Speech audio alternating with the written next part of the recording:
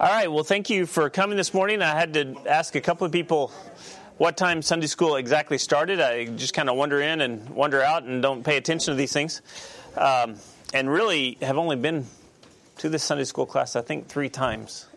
We came, Nina and I came just trying to, once we moved back, visit all the Sunday school classes. And then the next thing I know, they had asked me and Tim to team teach this class. So my name's Kris Brackett, and I have been connected to Faith Community for about 25 years, a little bit over that, as a missionary. Started visiting 25 years ago. And we moved back here to the States in July. And I just want to clarify a couple of things. I am not retired. People ask me, what do you do? And someone asked me this past week, are you retired? And I'm like, no, I've got lots of work that I love, work that I enjoy, but work that I'm doing here in the States, but still working as a full-time missionary supported by Grace Community Church out in California, but living here in Georgia. So we moved my in-laws, Gene and Dina, here a couple of years ago. And when it became clear that we were going to come back to the States and transition some things on the field and serve them, we knew we couldn't go back to California, and we didn't, frankly, want to go back to California. I spent my 6 years in seminary there. It was wonderful, but I would not want to live there. I love visiting there. And California refugees as well. Yes, so I know there's a few here, right? So, so my name's Kris Brackett, and served in Croatia for 25 years. And still serving there. I'm still working with MDiv program in Europe for our training centers. We were one of 16, or I guess 18 now, training centers throughout the world in Croatia. And we have the most of our training centers in Europe. And together in Europe, we've put together an MDiv program for the students that just continue to move forward. And then they come back typically and teach in the different training centers in Croatia, in Czech Republic, or will maybe be crucial in setting up church-based training centers in places like France. We have a training center in Germany that's kind of our head office. So I do that, helping those schools kind of reach, it's kind of like an internal accreditation process, because we have training centers in so many different countries. There's no way we could be accredited. Individual schools are accredited in their individual countries. Some are, not many. But we want to have best practices, good policies in place, and so we have this internal accreditation process that I'm helping the schools in Europe do. So I oversee the MDiv program, helping the schools with their accreditation, and I still teach and go back to Croatia. So I've already been back to Croatia twice since July. And we'll go back at the end of the month with Nina to Poland and then to Croatia. So traveling a lot, but very, very glad to be here at Faith Community Church, which is a church that in God's providence was really probably the last church in Georgia to join our support team. We had visited churches all around Atlanta, so we have churches that support us in Duluth and Peachtree City and Dawsonville, Conyers, Walton County, but Faith kind of came along late in that process, but when they did come, they came full bore and have been very, very involved in our ministry, as you guys know, over the last 20 years, and was the closest church to my parents who lived in Adairsville, and so there was a period of a year when my mom was sick with cancer, and then my dad had multiple surgeries, and we came to the States thinking we'd be here for 3 weeks, ended up being here for 13 months. And that was the first time our girls had ever gone to the same church 2 Sundays in a row in America, and got involved in youth group, and that was just another step in the process of God knitting our hearts together. So we're delighted to be here at Faith Community Church. Shane has asked me to help out in this Sunday school class, and the elders would like me to help work toward connecting missionary prayer needs, especially communicating between the missionaries and the church. So I'm thinking through how to do that. But thankfully, I know almost all the missionaries or have met some since then, but work already with them, their colleagues and friends, especially those in Europe. So very thankful that I can serve the church in that way as well. And so with that, I'd like to pray, and we'll get started and kind of talk to you about what we're going to try to accomplish today. So let's pray. Heavenly Father, we thank you so much for this day and for your kindness and your goodness to us. We thank you for your care for us, and we thank you for the privilege of being part of your church, your body here in Woodstock. We thank you for this day when we remember the resurrection of our Savior, the Lord Jesus Christ, and even would ask that you would prepare our hearts as we think about celebrating the Lord's table, that you would help us to purify ourselves, examine our hearts, and prepare for this common act of communion together with one another and with Christ as we remember his sacrifice. And Lord, we pray that you would give us insight into this wonderful book of Galatians, a significant book of Galatians, and help me to communicate that which will, I believe, help us understand this book even better. We pray and would just ask that you would be with our missionaries as many of them have already preached and had service this morning. Pray that they would be encouraged and would find rest in you and comfort in you. And we pray that in the week to come that they would have many great conversations where they'd be able to speak of your truth, encourage your saints, and that they would be encouraged in the ministry that you have called them to be in. And we pray this in Jesus' name. Amen. Okay, so I did a little bit of introduction, but this is our family. I don't have my in-laws on here, but Gene and Dina have been here for about 2 years. And so Daniel here on the left grew up in the church, and he and Gabby got married about 1.5 years ago. And then Connor and Gracie moved here just before we did in June. And they're the ones, if you see them today, they'll be the ones with the bags on their eyes because of this guy right here, who's the newest member of our crew, about 5 weeks old. And so they're living with us, with their grandparents. So we have 4 generations under the same roof, and we love it. Figure that's what they do in Europe, so why not do that here? But they're just, they came in the summer, and they were looking. It's kind of hard to find housing at the beginning of the school year, so we told them, just hang out with us until you get your feet under you, and then we'll figure things out. So today, what I want to accomplish is a little background information. Tim dove right in, which is probably what I would have done with Galatians.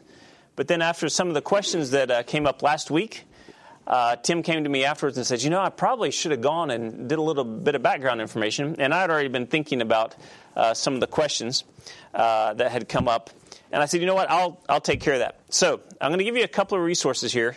And when I study a book, my ministry over the last 25 years has been to oversee the training center in Croatia primarily, but also served as an elder in our church, small church plant. We were talking this morning as we were preparing the Lord's Supper. We only need 1 plate, but we're at that point now where 1 plate may not be enough, and so you have to count how many people are there and how many people you think are going to take the Lord's Supper. So we're a little bit different situation. But in the school, what I teach is methodology, how to study the Bible, and also exegesis, hermeneutics, and then how to prepare sermons from that. So I want to ask you, how many of you have had like a inductive Bible study class, a precept class, a Bible study fellowship class, anything like that? How many of you guys have gone through that? Okay, good. All right, so most of you will know what this is when I hand it to you. Like a study of a book at a glance. So this is Galatians broken up into the different paragraphs, and then you kind of look at what each paragraph says. And then you have questions on the back. What is said about the author, what is said about the recipients and their circumstances, what is said about the time and the date of writing, what is said about the location of the writing, and who are the key people mentioned. And I can send this to you if you're interested in this, having it digitally so you can type into it. I can send that to you too. But this is just something I always do when we're studying a book. And so I wanted to hand these things out. Can you hand these up? Thank you. So just the first step when you're studying a book is to kind of make these observations and then go through each paragraph. And what I do with this is I try to not come up with titles of each paragraph, but actually a full sentence that explains what that paragraph says and how that's different from any other paragraph. So it's not Paul prays, because that could cover a lot of paragraphs in the Bible. But Paul prays for whom and what kind of prayer he prays. But still try to keep it as simple as possible. And so you always are trying to, and I start every sentence with the author. Paul does this, Peter does this, John does this.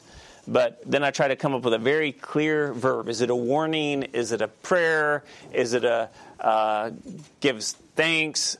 Is he explaining something? Is he defending something? So just to kind of get the content of the book and the whole flow of the author's argument into your head. All right, thank you, Neil. So that is always the first step. And so this tool, and you don't have to do it, but if you want to, feel free. And like I said, if you want to send me a email, I can then send you the digital Word file. But what I want to do today is talk about some of this background information. And it's because of some of the questions that were asked last week. And in teaching the Bible, I love to teach how to study the Bible. And so I want to not just teach you the content of the Word, but equip you to find those answers for yourself. Tim talked about last week how Galatians is kind of a unique book. Do any of you remember some of the things that he pointed out, or remember from your study of Galatians what is unique about Galatians? And I'm interactive in my teaching. Not when I preach, but when I teach, I absolutely love interaction. Unlike the others, it was to several churches, not just one church. Exactly. Verse 2, and that's one of the first things we would see. What is said about the audience? It's to churches in Galatia. Very good. All right. Excellent. Anything else? He jumped right into it. Right. Not the warm greetings and the prayer and everything that Paul usually has in his letters. So very unique in that sense. And Tim started looking at that. And that second paragraph is really Paul pronouncing a curse on anyone who would teach a different gospel than what he taught. All right. Anything else? Maybe more from your study of Galatians or reading Galatians on your own. One very unique feature of Galatians. Didn't Timothy come from Galatia? That's a good question. I think so, yeah, from the area. Very good. One thing that's unique about the letter is there's a lot of biographical information from Paul's life. And because of that, you almost have to compare it to the book of Acts. And that's helpful in kind of understanding who the book is written to and what is the timeline. Galatians, together with Acts, gives us a lot of important information to help us understand the life of Paul, but also the life of the early church. So that's one of the things we're going to do today. Now, there's not a lot of controversy as far as critical attack on this letter. Not a lot of question who wrote it. Paul. Everyone agrees that Paul wrote it. But there is a lot of discussion. It's one of the seminary classroom discussions, debates. To whom is it written? And then what is the relationship of Galatians to Acts and how you explain that? And so that is helpful in understanding. It doesn't really change necessarily the interpretation, but the timing is important. And we'll talk a little bit about why that's important a little bit later. Now, I'm not sure all the things that Tim said. I won't say a lot about just the book in general, but I found a couple of interesting quotes. I don't know if Tim shared these with you. But Galatians is called the Magna Carta of Christian liberty, or some people even say it's the Declaration of Independence for Christians. I'm not really crazy about that phrase because independent from who, right?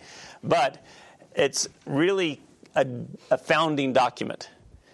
It's also called the battle cry of the Reformation, which we celebrated last Sunday, right? Luther, a great German reformer, said that the epistle of Galatians is my epistle, which is interesting because he called the epistle of Luke an epistle made of straw that's almost worthless. James. He says, to it of Galatians, as it were, to it I am, as it were, in wedlock. Galatians is my Catherine. So Catherine Van Buren, I think, was his wife. I'm not sure how Catherine felt about him saying this about the book of Galatians. But it was out of his careful study of this book that Luther really began to understand God's plan of salvation, along with Romans, grace, working through faith, and that really led to his step to boldly take his 95 theses and put them on the door of the Wittenberg Church. There's a great older commentary written by Merrill Tenney, and he says this about the book of Galatians. Christianity might have been just one more Jewish sect, and the thought of the Western world might have been entirely pagan had this book not been written, because it embodies the germinal teaching on Christian freedom which separated Christianity from Judaism and which launched Christianity upon a career of missionary conquest. He wanted to say it was the cornerstone of the Protestant Reformation because of its teaching of salvation by grace alone, and became the dominant theme in the preaching of the Reformers. So very critical book, critical that we understand it. And two questions were asked last week in Sunday school, and that some of the people that asked them aren't here today, so unfortunate for them. But we'll answer these questions. To whom was this epistle written? And specifically, what was the makeup of the Galatian churches? And we talked a little bit about that and went back and forth. And again, like I said, Tim came to me afterwards and said, I should have probably talked a little bit more about that before I jumped in. And so I said, well, I'd already been thinking about that, and I'll jump into it. Hopefully, Tim will agree with what I have to say, because it is there are differences of opinion on these things. So I just want to briefly go through the whole epistle and see what is said about the audience. So we're answering one of the questions on the back page of this form that I gave you. And then I want to confirm this with an overview of Paul's missionary journeys. And then if we have enough time, I want to talk about Paul's life, but we may have to wait till next week to do that, the timeline and how Galatians and Acts fit together. But that's important because Paul already starts talking about this in the next passage in verses 18 and 19. So if we don't get to it today, we'll get to it next week. Sure, absolutely. Uh-huh. Oh, sure. Absolutely. Absolutely. Yeah, I'm going to start referring to that in a moment, but absolutely. Thank you for pointing that out.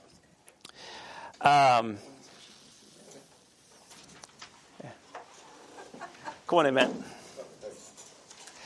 Okay, so what is said about the audience? And I'm going to get you guys involved in this. So whether you have your iPad or your phone or your Bible, let's talk about what is said about the book of Galatians in the book, about the churches in Galatia in the epistle. So first, we've already said that it's written to churches, right? That's chapter 1, verse 2. What did we learn last week about the church? Do you remember? In verse 6, specifically, chapter 1, verse 6. What is it? What does Paul say? He talks about being deceived, but I'm not going to look it up. Yes, absolutely. He says, I am amazed that you're already quickly deserting him who called you by the grace of Christ for a different gospel. And it's interesting. If you abandon the gospel, Paul says that's like abandoning God. I mean, you can't go halfway. It's either accept the gospel and Christ in God or not. So to abandon the gospel is to abandon God. So it's a critical situation. The situation in the church at this moment is critical. So we see that. What else do we see? What do we see in chapter 1, verses 11 and following? You guys read it and you tell me what you observe. Chapter 1, verse 11. It's kind of like his spiritual lineage or biography, if you will. Right, and but what's the relationship between Paul and the church? So he's saying, high priest, he brought the gospel to them. Exactly. So Paul was the tool by which they came to understand the gospel and believe the gospel. Now that's unique, not unique. Most of the churches Paul wrote to, he had visited, but not every church, right? He had never visited Colossae. That was probably planted by someone who heard him preach in Ephesus. So not every single letter that Paul wrote was written to a church that he had personal knowledge of. So we see that was the case. Paul knows these people, knows how they received the gospel. Okay, what else? There's not a lot in chapter 2, but what do we see in chapter 3? And again, you can go back and verify and look at this yourself throughout the week. Chapter 3, verse 1, Paul says, "You foolish Galatians, who has bewitched you, before whose eyes Jesus Christ was publicly portrayed as crucified? This is the only thing that I want to find out from you. Did you receive the Spirit by the works of the law or by hearing with faith? Are you so foolish, having begun by the Spirit, that you're being perfected by the flesh?" So we see that they are acting foolishly at this point, but if we continue to read, we see that what does verse 4 in fact tell us? "Did you suffer so many things in vain, if indeed it was in vain?" What does that tell us? How do they receive the gospel? With suffering. They paid a price for their faith. And now they're acting foolishly and turning their back on that. They've forgotten very quickly what they had experienced, what they had seen. After it seems, if we continue reading chapter 3, that they enthusiastically received this gospel. And now they're turning away. Yes? Is it possible, or can we know, were they just giving into the pressure of the Jews? Absolutely. I think that's what we see as we continue through this, that there is a group that is from the outside.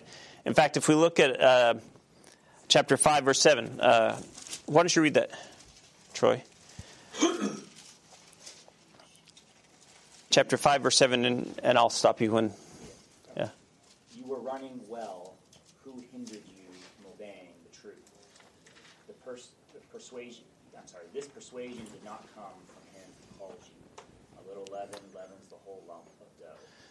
I have confidence in you and the Lord that you will adopt no other view, but the one who is disturbing you will bear his judgment, whoever he is." Okay, what does this tell us? There was someone who was influencing, maybe the leader of a movement, but it seems that they're coming from the outside, right?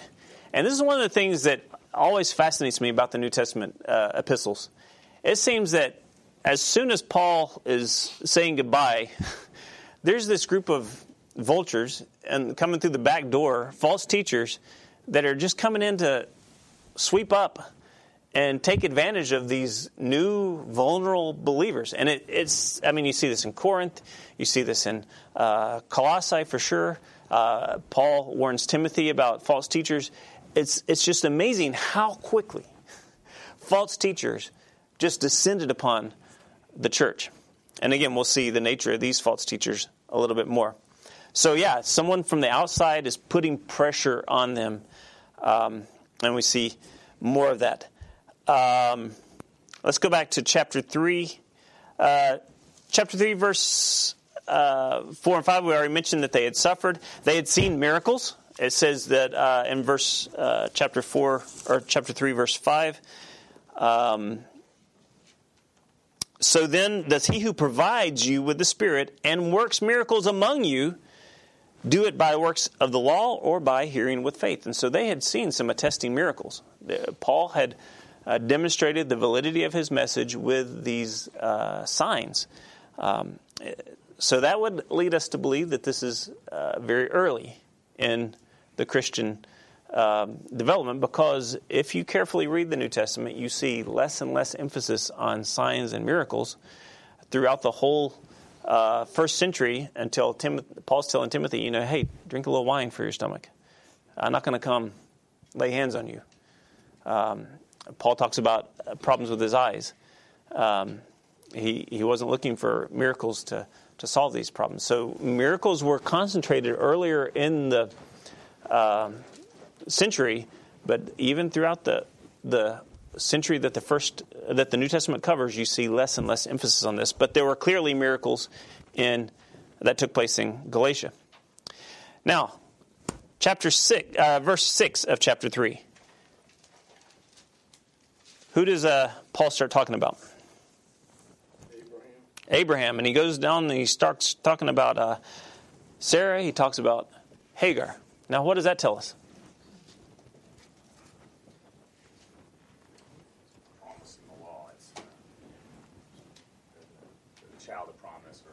Right. But what does it tell us about the audience? That they would at least understand Jewish background. And this is crucial, because the question was asked last week, are these Jews or are they Gentiles? And I even said, well, Paul's practice was to go to the synagogue. But then I had to think about that a little bit. Why? Well, look at chapter 5, verse 2.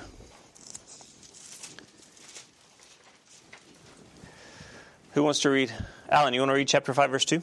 Behold, I, Paul, say to you that if you receive circumcision, Christ will be of no benefit to you. And chapter 6, verses 12 and 13?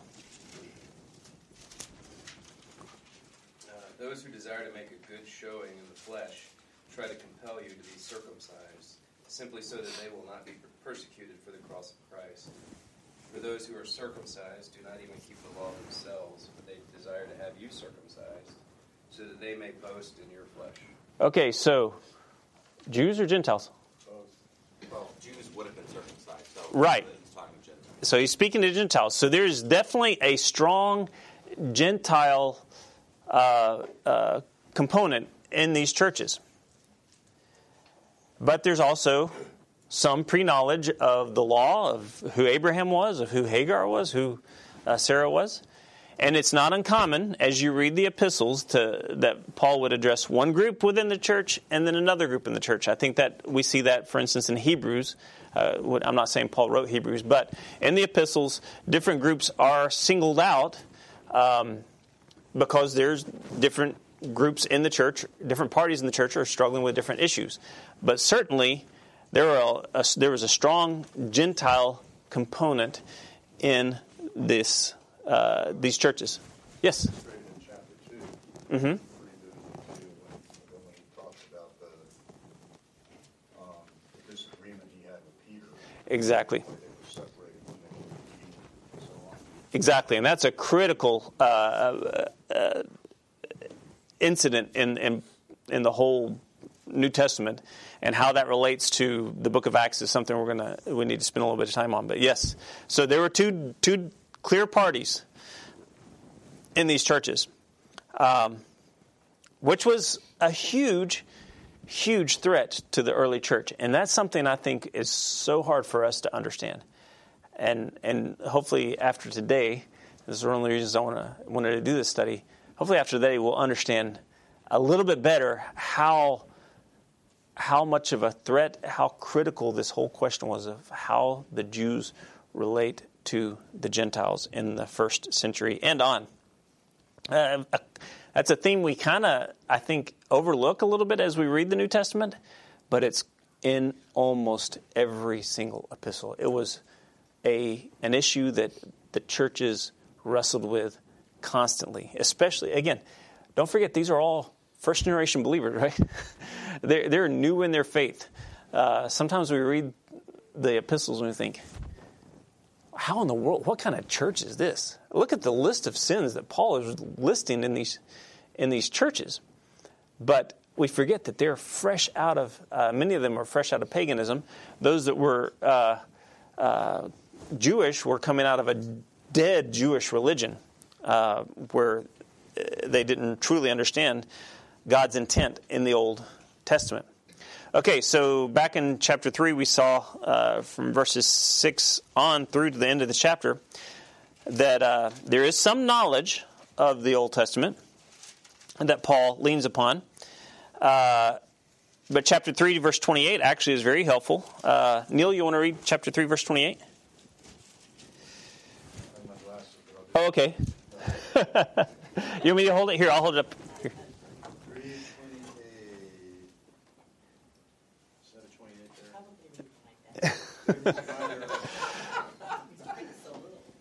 There is neither Jew nor Greek, slave nor free, male nor female, for you are all one in Christ Jesus.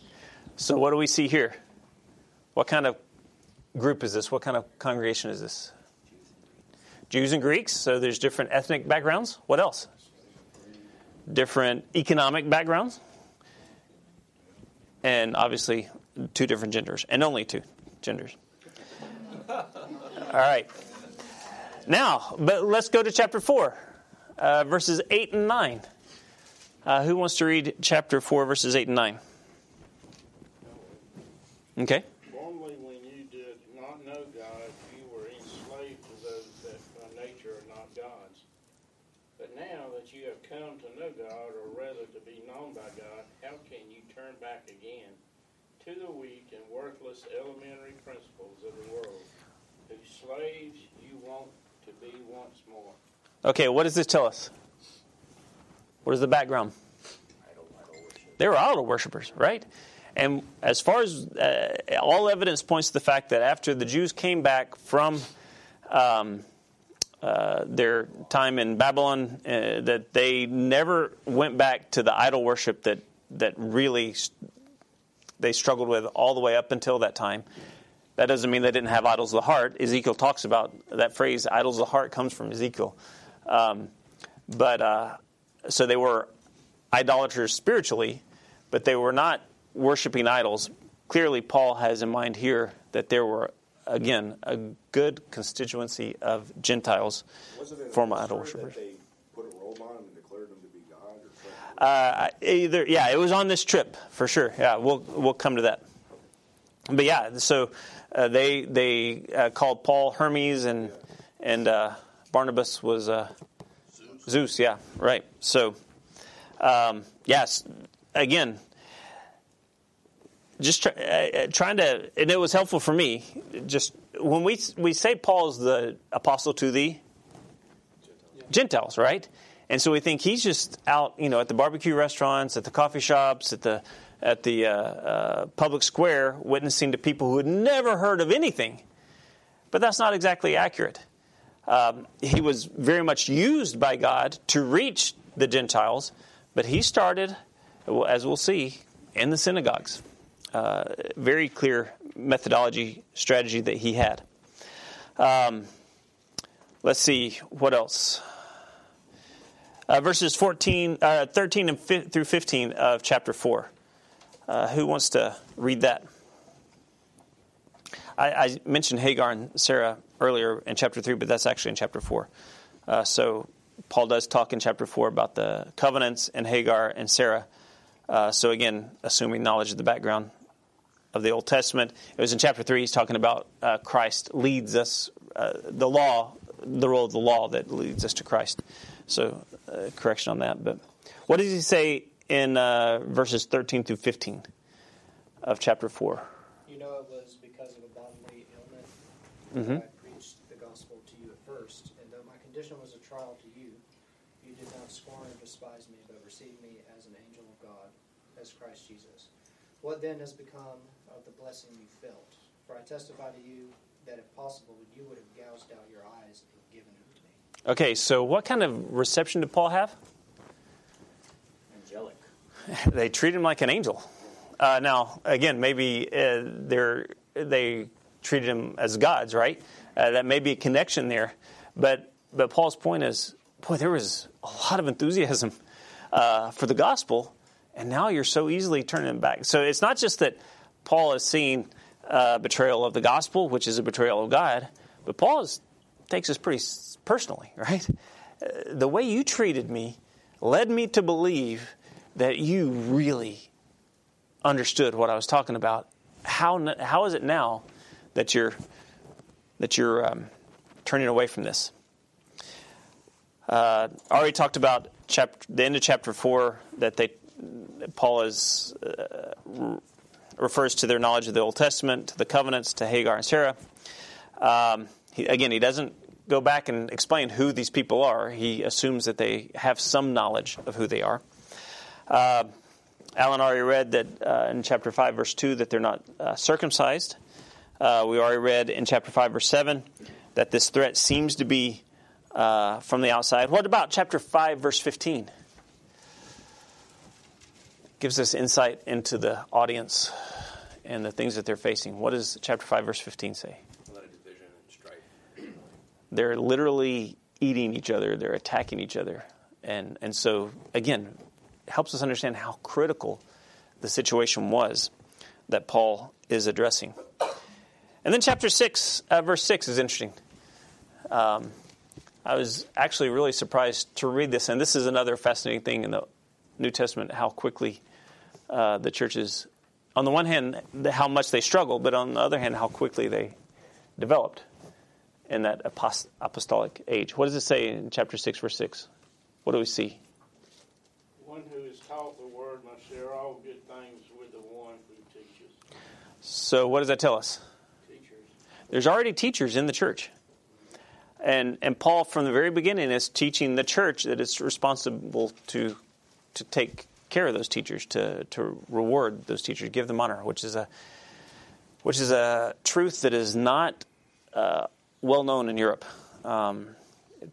There's a lot of reasons for that, but it's very common that churches don't support their pastors. And yet, early on, first-generation believers, brand new churches, and Paul's instructing, you need to honor these men and support these teachers. That had developed, again, very quickly, which is interesting for us to consider today. And then finally, chapter 6, verse 18, what do we see? As harshly as Paul has rebuked and corrected and warned, how does he refer to them? Brothers. You are my brothers. And he calls them, I think I jumped over this, chapter 4, verse 19, he refers to them as my children, who I am, as it were, in birth pains, trying to produce you. And so I'm very perplexed. I'm very confused as to how you've gotten to this point. So even just reading through the epistle, we get a much clearer picture of what the church looks like, what the situation in the church, what the issues they're facing, and what is the makeup of the church. So that's just from looking at the epistle. So I want to confirm some of this and give you a little bit of an overview about Paul's travels. So remember, we know that Paul, how many missionary trips did he take? 3, exactly. Maybe, he traveled a lot, but there were 3 distinct trips that were described in the book of Acts. And so this first map describes the first 2, chapter 13, verse 4. We can move over to Acts now. Chapter 13, verse 4. Remember that Paul and who were together in Antioch? Barnabas, right. And the Spirit led them, classic missionary passage, to set them apart. Actually, this is back in verse 2, chapter 13, verse 2. While they were ministering to the Lord and fasting, the Holy Spirit said, set apart for me Barnabas and Saul. Still going by Saul, which is interesting. For the work to which I have called them. And they fasted and prayed, and they laid hands on them, and they sent them away. And they began from Antioch. And so if I get colors here. So blue shows their first trip. And this is covered in chapter 13 and 14 of Acts. So they go to the island of Cyprus, and then they go to Perga, up to Antioch and Pisidia, Iconium, Lystra, Derbe, and then on the trip back, which is orange, they turn around and go back and visit these places, and then they bypass Cyprus, coming back to Antioch. Now, what do we see on this map? Galatia. All right? And Phrygia, which is mentioned here, it's mentioned later, would be kind of this area here. I'm not sure why. The problem with using maps is you can never find a map that has everything in every city on it that you want.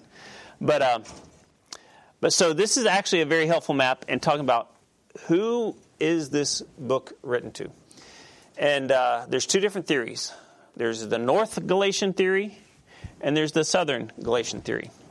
And I'm jumping a little bit ahead, but so we'll leave that. But on this first trip, we see that they came. Started here, came to here, and then go back to Antioch. But we see that this is part of what is considered Galatia. And this is what I believe I believe the book of Galatians is written to, is these churches in this area. We'll talk a little bit about different views in a moment. Let's see. And again, like I say, I hope I got to sit down and talk to Tim before he teaches again. Before I hand off to him again, make sure that that we're on the same page. But let's see here. No. Okay. But, okay, let me back up one moment. Before we even jump into the journeys, where else is Galatia mentioned in the Bible? That's important to know. We've looked at what is said about Galatia in Galatians, but where else is Galatia mentioned? So let's look at a few passages here. Acts 16:6. Acts 16:6. Anybody want to read that verse for us? They passed through Phrygian Mm-hmm. and Galatian region, having been forbidden by the Holy Spirit to speak the word in Asia. Okay, so now this was the second missionary journey. It's starting here, and so this is referring to this event right here. So on the second missionary journey, purple, they didn't take the boat. They went through Tarsus, Paul's hometown. They get to Derbe, and they go through this region a second time. And that's what's referred to. So this would be Galatia, and like I said, Phrygia is this area. So that was his second trip that started in 1536. All right, chapter 18 of Acts, verse 23, we have another mention of Galatia. Who wants to read that? Anybody? Apologize, I missed the reference. 18:23. 18:23. Having spent some time there, he left and passed successfully through the Galatian region and Phrygia, and strengthening all the disciples. Okay, I don't so think everyone's trying to pronounce Phrygia. so this is his third trip. So 18:23 says that he had been there, Antioch, which is the home church where they were being sent out, and again they go through the region of Galatia and Phrygia, and then on, and this is his longer trip all the way out to Corinth and back. So 3 times Paul goes through this region. We know in the first trip he goes through this region because all those cities are mentioned. The cities are mentioned: Antioch and Pisidia, Iconium, Lystra, and Derbe. Okay. Couple of more verses. 1 Corinthians chapter 16, verse 1. 1 Corinthians chapter 16, verse 1. It does not. You're free and clear. This is much easier. I'll take it then. Okay, go for it. 16:1. Yes. Now concerning the collection for the saints, as it directed the churches of Galatia, so do you also. So, essentially, there was, as the team went around, they were collecting funds primarily for the victims of the famine that was in Jerusalem. And so Paul just says, look, you guys in Corinth, I have the same expectations as I had of the churches in Galatia. So please collect for this offering. And then 2 Timothy chapter 4, verse 10. I'll just go ahead and read this. 2 Timothy chapter 4, verse 10. Paul says, at the end of his life, for Demas, having loved this present world, has deserted me and gone to Thessalonica. Crescens to Galatia, and Titus to Dalmatia.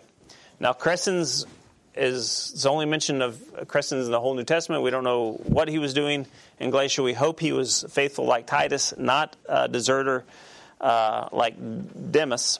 But then I had to ask this: Titus went to Galatia. Who went to Dalmatia? Who knows where Dalmatia is? Ooh. No, he's close. He's half right. It's Croatia. You'd never call it Serbo-Croatia. At least not with Croatians here. Or Serbians would have no problem with that, but the Croatians would have a heart attack. So Dalmatia is the Dalmatian coast across from Italy, which is the jewel of Croatia's industry. And it's just a phenomenal coast, 1,000 islands, beautiful, clear water, but the islands keep it very protected. Just a beautiful, beautiful area. And so, and evidently where Dalmatian dogs come from. But Paul went through that area from Illyricum, which had been further down in Albania. So he went all the way down the Dalmatian coast preaching, and then returned there. That would have been on the third trip. If sorry, I'm not doing that on purpose. So that would have been. Actually, no, it's not even shown. Yeah, further over. So that was when Paul says that he did that in Romans. So that would be that fourth trip that we don't have a whole lot of details about, but gives indications that he traveled all the way to Europe, further into Europe. And then finally, 1 Peter chapter 1, verse 1, and this is important and helps us understand what is meant by Galatia. Peter says, starts his epistle and says, Peter, an apostle of Jesus Christ, to those who reside as aliens scattered throughout Pontus, Galatia, Cappadocia, Asia, and Bithynia, who are chosen. And so clearly Peter is using this as these are regional, geographical regions, right? And that's the big question. Is Galatians written to ethnic Gauls, or is it written to the region of Galatia? The ethnic Gauls would have been up here north of Lake Tuz in cities like Ankara, Pessinus, and Tavium.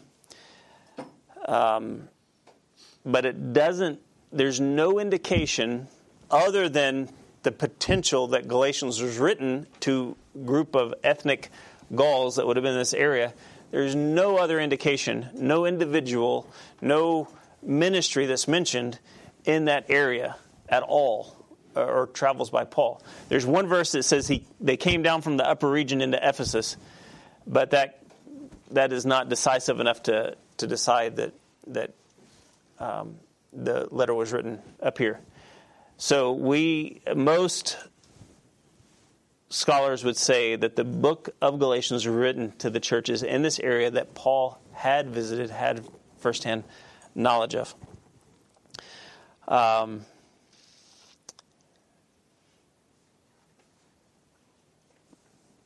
We also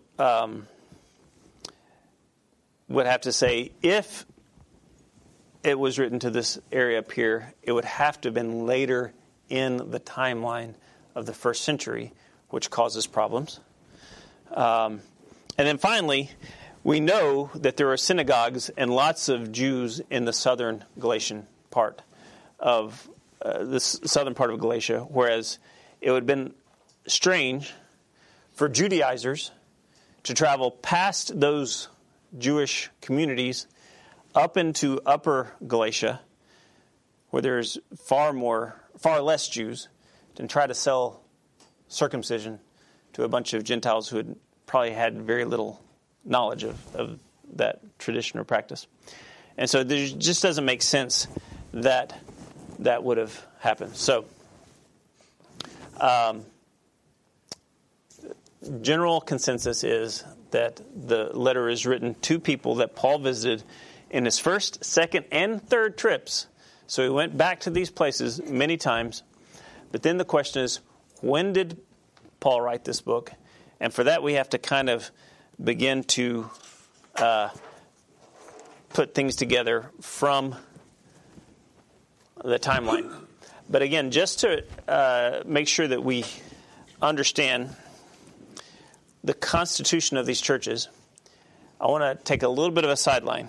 I've already mentioned and can just briefly go through the description of Paul's missionary journeys that start in Acts 13 and end in Acts 21.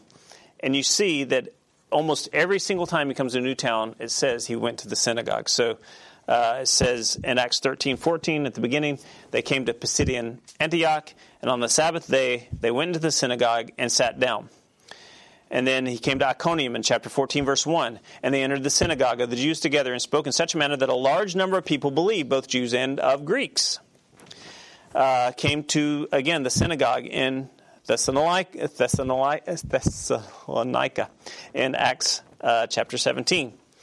Got run out of Thessalonica, went to Berea next, right? In Acts chapter 17, verse 10. Again, he goes to the synagogue. Even in Athens, in Acts chapter 17, verse 17, he was reasoning in the synagogue. And then in Corinth, in 18:4, and in Corinth, actually, the leaders of the synagogue were saved. First, it was in chapter 8, verse 8 of chapter 18.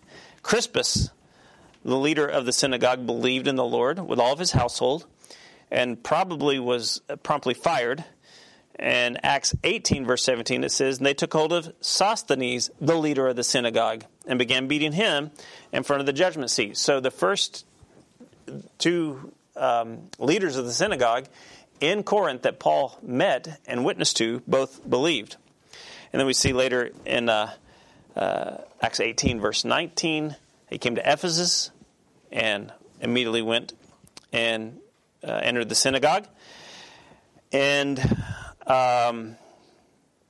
left and then came back to Ephesus and returned to the synagogue. So it was Paul's practice, even though he was the Gentile to the apostle to the Gentiles, to the uncircumcised, he still started his ministry in every town, essentially, in the synagogue. And in fact, in chapter 17, verse 2 of Acts, Paul says, they came to Thessalonica, and according to Paul's custom, for 3 Sabbaths, he reasoned with them from the Scripture. So this was, without question, his strategy when he would come to a new town to first preach the gospel, speak of the Messiah, let the Jews know in that town that the Messiah had come. Now, someone read for me Luke chapter 4, verse 16. Luke chapter 4, verse 16. And this is why I love this background study, because we see the connections, we see the big picture, we see that things aren't accidental. And we also see that there's a unity of the Scriptures and a support, and as we would expect from one author, right? That there's this intricacy in the Scriptures. So Luke chapter 4, verse 16. What do we see? How far do you want us to read? Just chapter 4, verse 16. Sheila was going to read it. So he came to Nazareth, where he had been brought up. And as his custom was, he went into the synagogue on the Sabbath day and stood up to read. So Jesus was his custom to go to the synagogue, obviously, to his countrymen and teach them the Scriptures. And Paul, as a Jew, also following in the steps of Christ, did the same thing.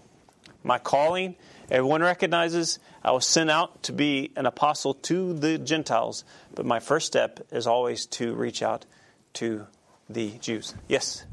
Excellent passage of Scripture for witnessing about the imperative of gathering together with God's people on Sunday, because Jesus, who had it all down pat, said yet it was his custom To go, right. We're not Sabbatarians. Exactly. But to gather with God's people, the importance of that. Absolutely. Absolutely. Absolutely. And a reminder that evangelism needs to take place in the church, right? We have people who aren't saved in the church, people who think they're saved in the church, and we have young people who haven't yet come to faith in the church. And so evangelism should definitely take place in the church. It shouldn't be the exclusive focus of the church, but it should take place in the church. Now, Paul is an apostle traveling around. His primary ministry, his primary giftedness, calling, is to reach the uncircumcised, the Gentiles. But he starts in the synagogue. Now, we've seen in Galatians that there was a assumed background information for many in the church, if not all in the church, of the Old Testament. And this was kind of a epiphany for me this week. What is the nature? Who are these Gentiles that Paul is reaching out to?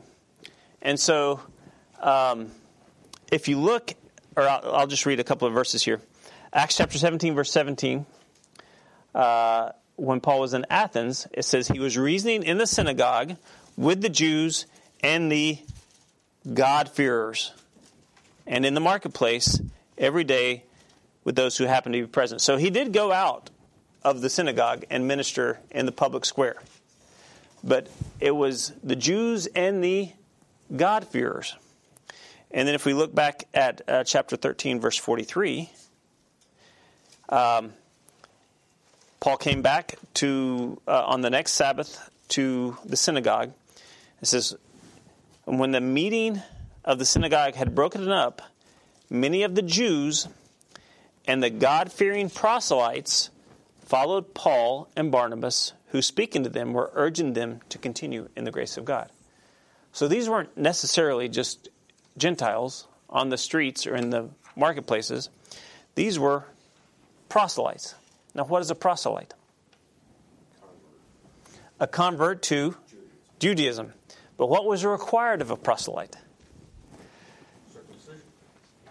Okay. I did some research on this, and in the Old Testament, the expectation was that they kept the law, that they offered sacrifices, and that they were circumcised. But then in the New Testament, it seems that there's two different groups of people. There's the proselytes, and even one dictionary makes the distinction. I wasn't able to go back and confirm this specifically, but says that the proselytes were the ones who went all the way through with circumcision, but the God-fearers didn't necessarily accept circumcision. And the question really was, how close do you want to be in? But that helps us understand that even before the gospel came around, there were Gentiles in the synagogues who were still partially accepted. But they were halfway there. They were on their way, but they had not necessarily fulfilled all the requirements to be fully accepted as members of the Jewish faith. Who would be an example of that? A God-fearer. Cornelius. Exactly. So let's look, and we'll do this very briefly. at Acts chapter 10, and we'll finish with this. Acts chapter 10. Remember, Cornelius was the guy who was sent to him? Peter. And again, we read this, we're familiar with it. It's hard for us to understand how consequential this event was. So, Peter receives a vision from God to go into this Gentile's home without misgivings, any misgivings. But what do we know about him? Acts chapter 10, verse 1, or chapter 10, verse 2. Who wants to read that real quickly? This is kind of a CVI of Cornelius. What was his reputation? A devout man, one who feared God with all of his household, and gave many alms to the Jewish people, and prayed to God continually. So he has a high caliber, very highly respected, even loved by the Jewish community, very generous to the Jewish community. And Peter is told to go to his home. He was a man of prayer, exactly. And if you look, you want to read chapter 10, verse 22 as well, John? Verse 22 says, "And they said, Cornelius, a centurion, a righteous and God-fearing man, well spoken of by the entire nation of the Jews, was divinely directed by a holy angel to send for you to come to his house and hear a message from you." So, Peter receives a vision. Cornelius receives a vision. So there's a lot of emphasis, a lot of push for this meeting to happen. And for a Gentile to be well spoken of by the whole nation of Jews, he's a pretty remarkable person. Yes? So just make sure I understand. Cornelius could not have gone into the synagogue unless he had been circumcised, right? Correct. He was still an outsider. He was respected the Jews, but was still an outsider. So, very much so. Now, they meet, Peter preaches, and we know that the Holy Spirit falls upon the Gentiles in a visible way. And so let's read chapter 10, verses 44 and 45. It says, while Peter was still speaking, again, chapter 10, verses 44 and 45, while Peter was still speaking these words, the Holy Spirit fell upon those who were listening to the message, and all the circumcised believers who came with Peter were amazed, because the gift of the Spirit had been poured out on the Gentiles also. And then, what do? They're baptized by the Spirit. The gift of the Spirit falls upon them. And well, the first thing, they start speaking in tongues, and then what's the first thing they do for them? It says, verse 47, surely no one can refuse water for these to be baptized who have received the Holy Spirit just as we did, can they? And they ordered them to be baptized in the name of Jesus Christ, and they stayed with them for a few days. So, group of Gentiles in a household hear the gospel, believe, visible proof of salvation through the giving of the Spirit and speaking in tongues, and without any conditions whatsoever, they baptize them. Now, let's read chapter 11, verses 1 through 3.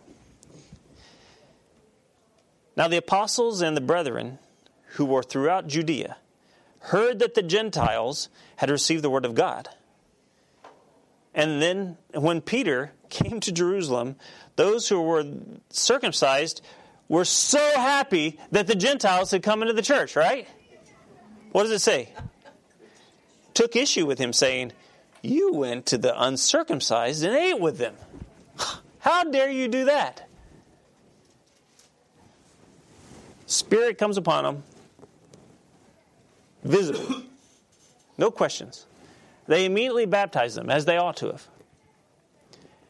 And immediately, the first response when Peter comes back to Jerusalem is what?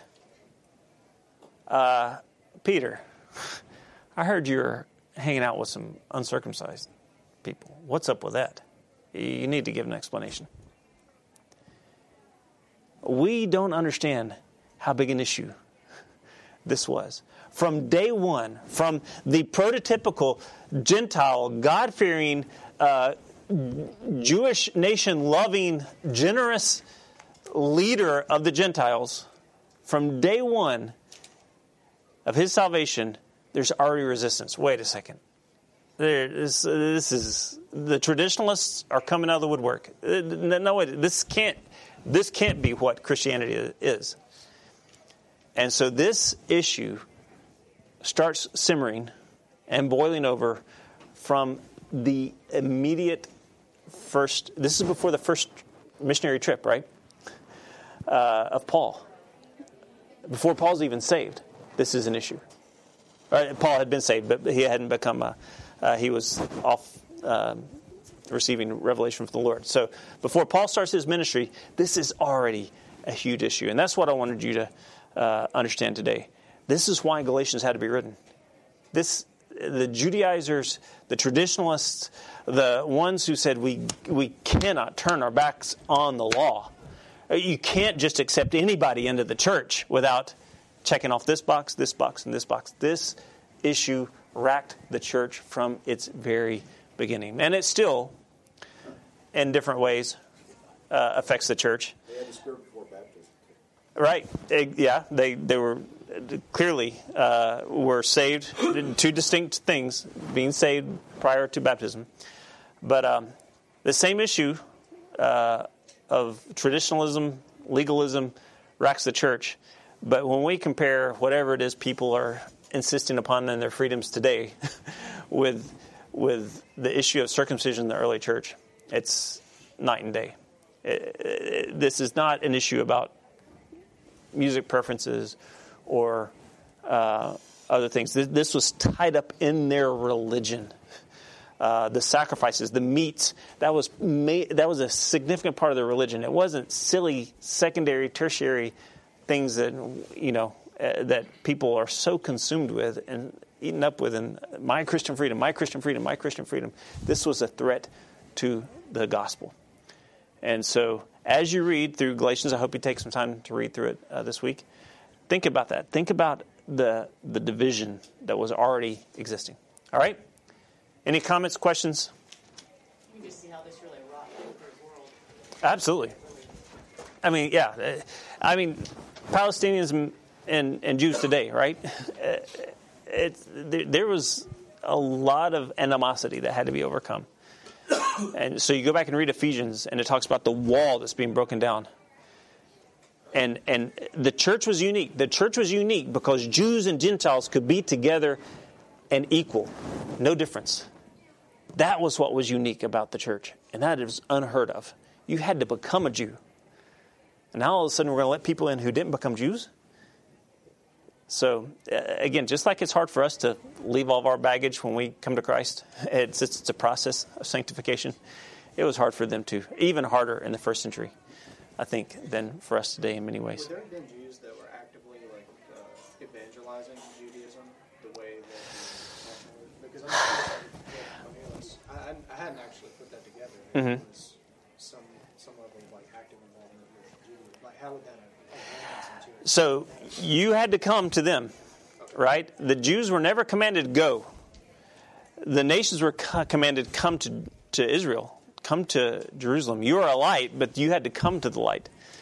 And that's another huge difference in the church. The church is commanded to go. But in the Old Testament it was come. Come to the nation. Come to the king.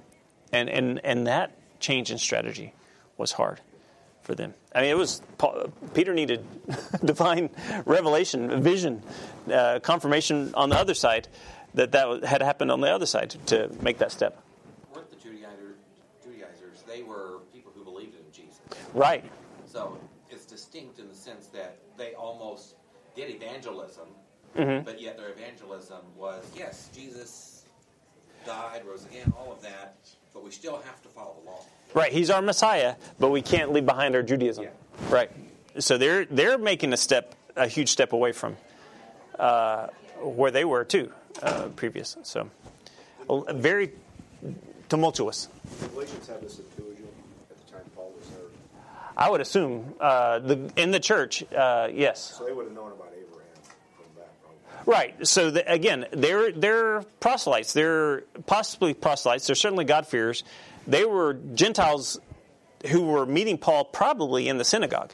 I think the first layer, and maybe I didn't state that clearly, but the first Gentiles that Paul was coming in contact with in all these cities were Gentiles in the synagogue. So they were after the synagogue meeting talking, and there's these Gentiles going, "You mean to tell me that I can be completely accepted if I believe in Jesus?" And it makes sense to me. I have the Septuagint. I've been reading. Isaiah 53 sounds a lot like what you're describing. So they're believing, and there's no boxes to check off. I just have to come by faith. Remarkable. And the Jews are going like, "Well, I don't know about that. Just wait a second, you know." So again, this tension is very, very real. All right? Okay. Thank you, Chris. Sure thing. I hope it's helpful.